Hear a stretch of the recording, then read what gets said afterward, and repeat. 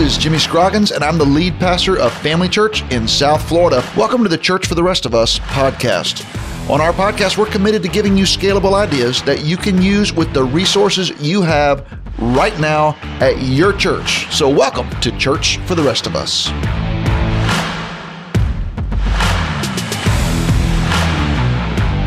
Hey, welcome back to Church for the Rest of Us. I'm here as always with my co-host Leslie Bennett, and once again, we're going to do something a little different this season, Leslie. We've been thinking about what kind of content we want to deliver, so we've got an idea. We do. So, Pastor Jimmy, we introduced this podcast, I don't know if you realize this, on August 16th of 2017. Man. So that is 6 years ago. I can't believe it's been over 6 years since we started the Church for the Rest of Us podcast. I guess it goes into the category of time flies when you're having fun. And it is flying, and we are having fun. That's why we decided to go back and revisit some topics that we recorded in our very first episodes. And we've always said that we're learning together. We're figuring out some things as we go.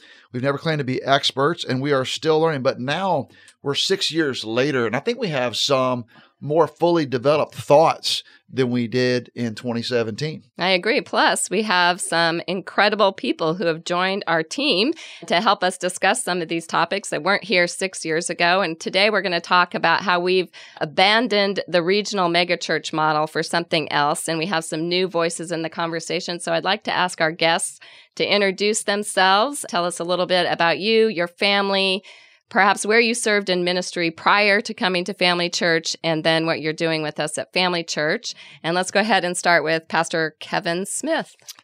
Kevin Smith, and I've been here for 2 years. My wife, Pat, and I, we moved from the Maryland, D.C. area. I was serving in a denominational role, encouraging and consulting a couple of hundred churches there in the state of Maryland and D.C. And Delaware, and churches of all size and churches of all background. And my experience before that was in leadership in a regional megachurch in a 16th largest metro area in the United States, the Louisville, Kentucky area. All right. Proud of it. All right, Todd. That's good. Yeah, I'm Todd Gaston, and I actually joined the team a little over 2 years ago, also from the DMV area, as we like to say, D.C., Maryland, Virginia. But I lived in Northern Virginia and planted a church right near, or actually I was a part of a church right next to Quantico. And Pam and I have been married 31 years. We've got 3 daughters and a nephew that we raised. So, all right. Yeah. And you're doing what now? And yeah. Kevin, I don't think Kevin said what he's doing what now, but You want to jump back in, Kevin? I'm the campus pastor at Family Church Village. okay. Yeah, and I'm actually the campus pastor at North Stewart and also the regional leader about an hour north of us here, trying to replicate what we've done down here in West Palm. All right. All right, Pastor De Silva. Glad to be here. Pastor De Silva, I think I'm from everywhere. Half in Brazil, You are. half in Mexico, half Arizona, South Florida. It's But incredible. where are you really from? I'm born in Brazil. There you go. Born in Brazil. In the big city. In the big city. Big city, Manaus is over Yeah. 2 million people in the area, but the Amazon is so big. So after 10 years in the Amazon jungle, I moved to the other jungle, Mexico City. For sure. 23 million people. I was there for almost 4.5 years with my wife and my daughter. When I came to the United States for the first time, I would live in Tucson, Arizona for 8 years, working there, serving there in a mega church. When I moved, I was invited to come into South Florida to serve in the other mega church. I was interested and joined Family Church 9 years ago. Been here for 9 years, serving in Family Church at Green Acres. Married for 38 years, 3 kids, 2 grandchildren. One more is coming. All right. And I'm so glad to be here, serving the Latin American community here in West Palm Beach. All right. And our listeners probably know Pastor Jimmy, but if you want to just introduce yourself, and then let's start the story with where we were as a church, First Baptist Church of West Palm Beach, when you came here in 2008. Sure. So my name's Jimmy Scroggins. I've been the lead pastor at Family Church since 2008, so that's 15 years now. My wife, Kristen, and I have been married 29 years. We have 8 children, 6 sons and 2 daughters. We have 4 grandchildren. And so 4 of our kids are in college. 2 of them are out and married and having kids of their own. Still have a middle school son and a high school daughter living in the home. We moved here in 2008. I too had served on staff with a megachurch, same one that Kevin Smith served on. So I was at Highview Baptist Church in Louisville, Kentucky. I served there for over 12 years, and I was called to ministry in one of the great churches in America at the time, the First Baptist Church of Jacksonville, Florida. And so I have mega church in my veins, in my blood. That's where I was trained. That's where I learned how to do ministry, both as a college student, just watching and learning and having some first time ministry experiences, but then working for Kevin Ezel at Highview in Louisville for all of those years. And that's when we went multi-site, and I learned a lot of things working for Kevin Ezel as our leader. And he was a great pastor and still remains a great friend. In 2008, I came to the First Baptist Church of West Palm Beach.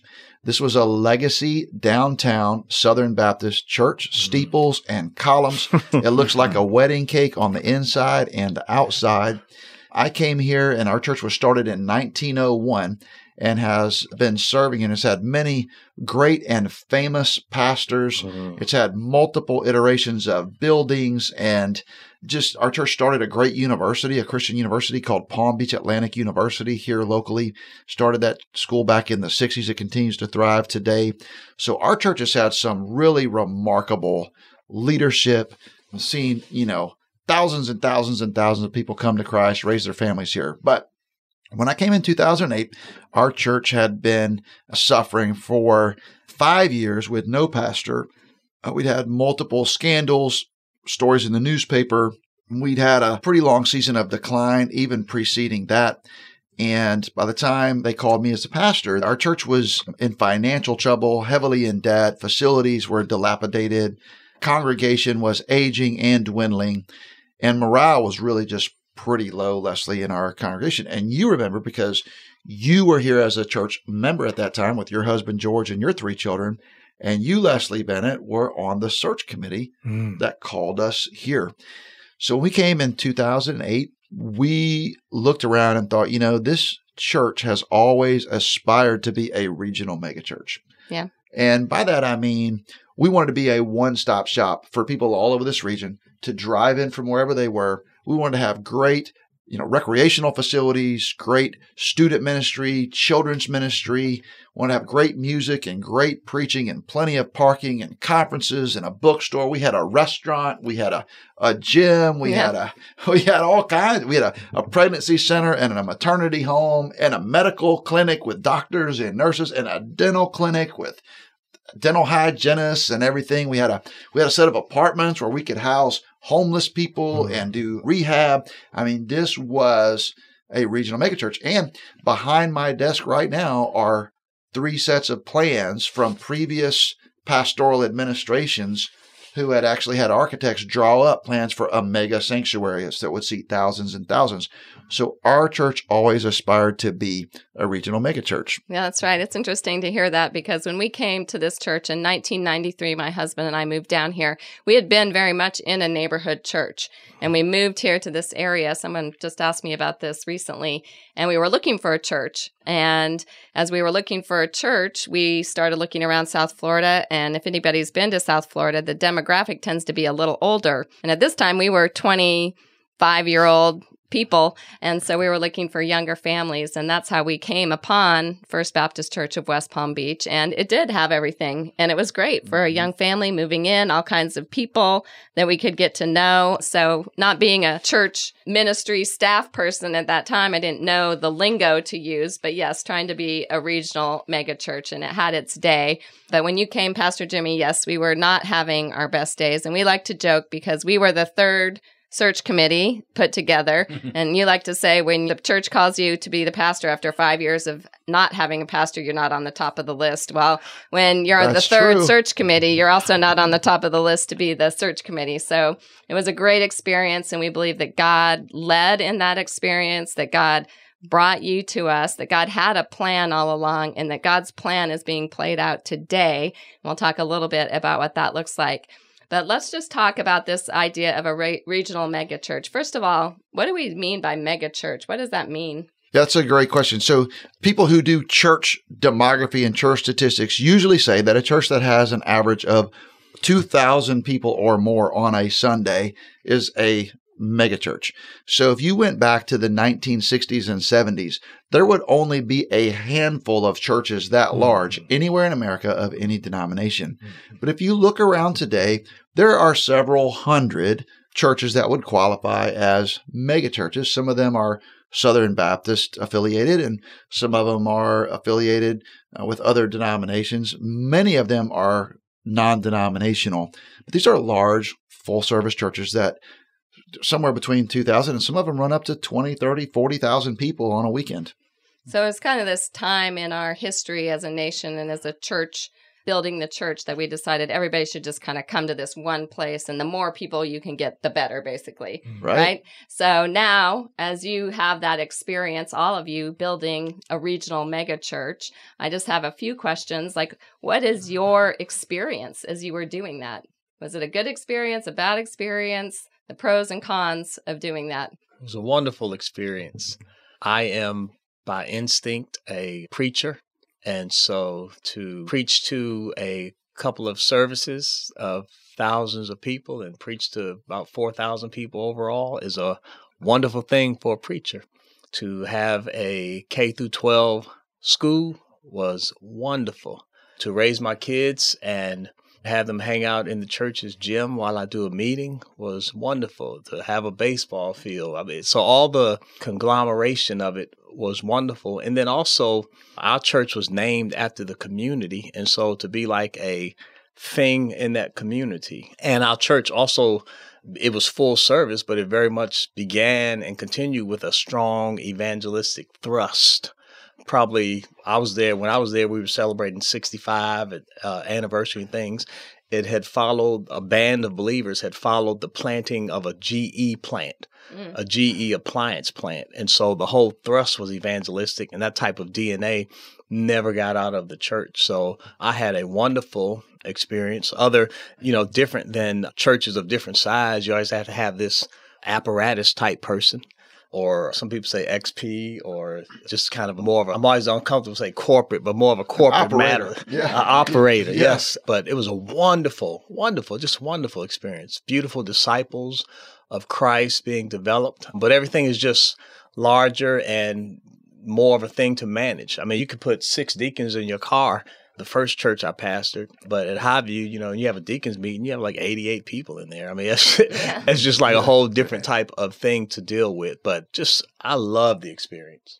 Yeah. It's funny. I was thinking about that when you asked that question. I'm originally from Texas, and, being in Virginia for 19 years and being a pastor there of a larger church in Virginia, we would have fallen in that mega church category. But coming from Texas, it's like, that's every church on every corner. I mean, you see those kind of scale everywhere. And I think there is a strength to that scale of ministry. Obviously, the resources that has access to, and then the people to be able to send out to the community. I mean, there was some strengths in that model.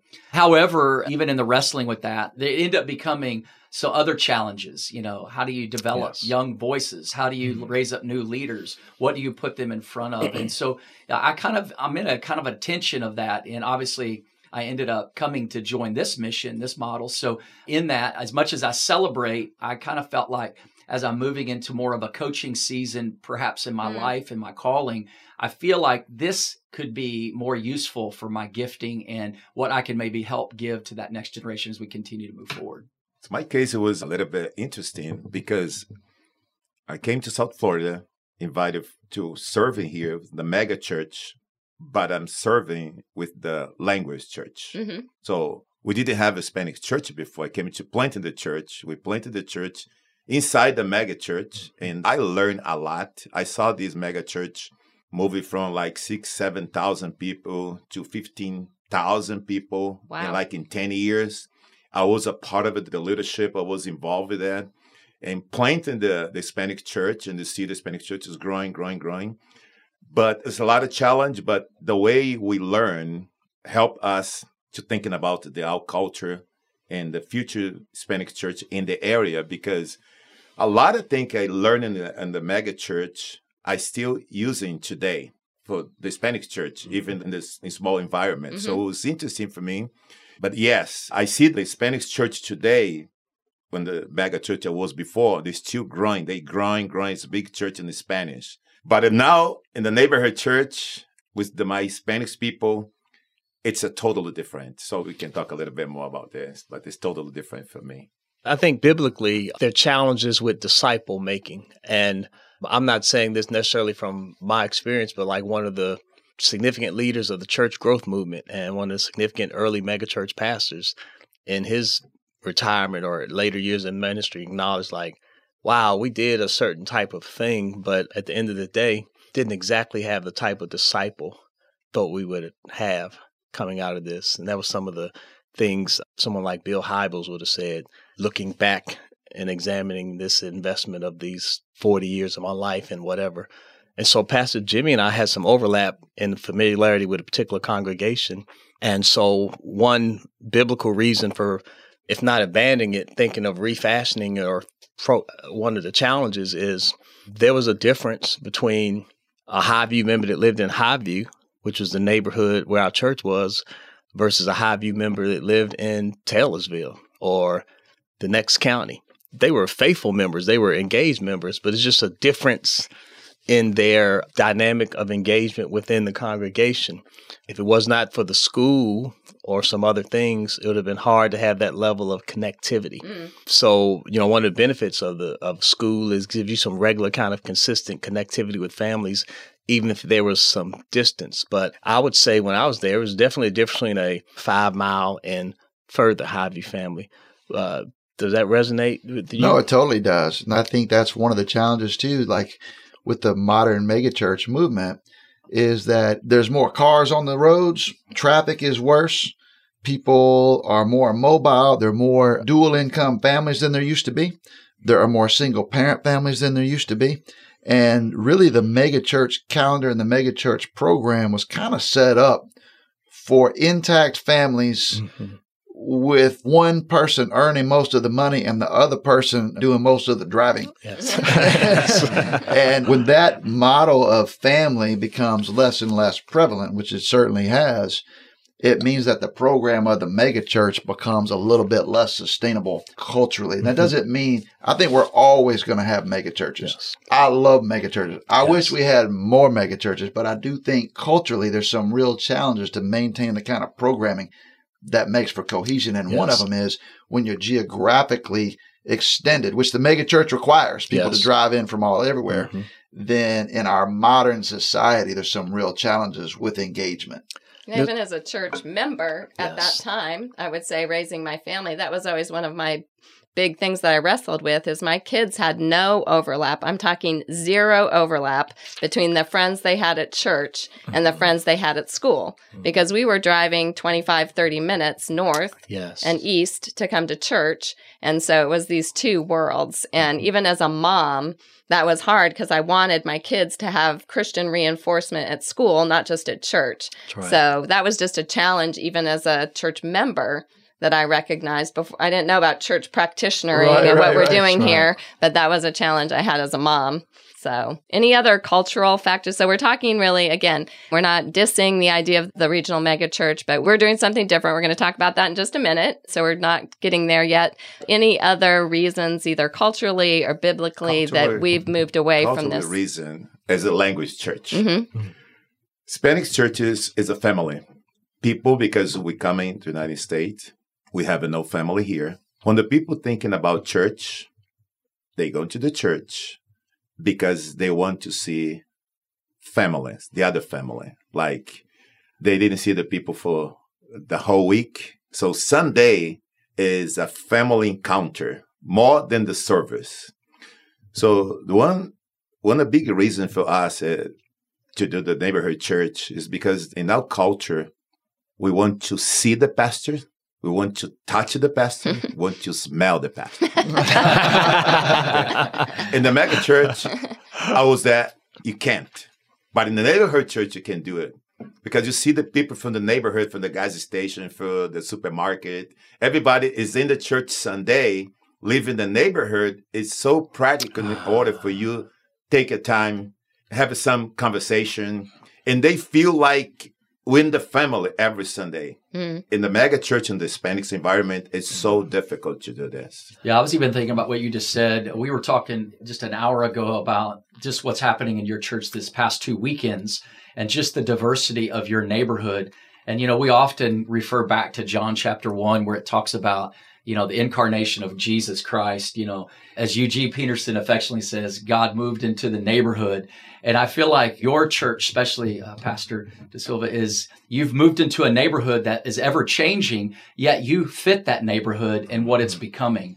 And just the Hispanic population percentage that's grown, and just how you're bringing that neighborhood experience right there, speaking and preaching and teaching in Spanish. And let me just say there's some cultural currents. This isn't necessarily biblical or theological, but there are some cultural currents and some realities. For instance, there's a reason why they haven't built any new malls in America since 2007, because culturally people are moving towards more of a boutique kind of a mindset. That's why farm-to-table restaurants are popular versus chains. That's why the big box retailer is always going to exist, but people are looking for a more personalized, contextualized experience.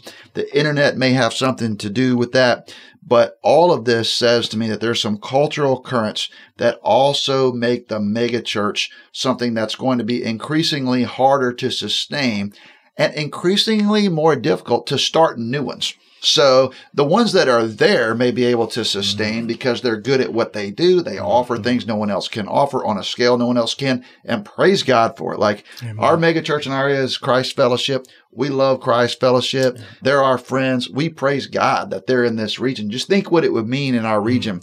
If Christ Fellowship ceased to exist tomorrow, there would be 50 or 60 or 70,000 people who call that church home who would be displaced. We couldn't even absorb them. If they all tried to come to Family Church, they would have nowhere to sit. Like, it is impossible. So we praise God for megachurches, but starting a new Christ Fellowship in 2023, that seems highly unlikely for a number of reasons.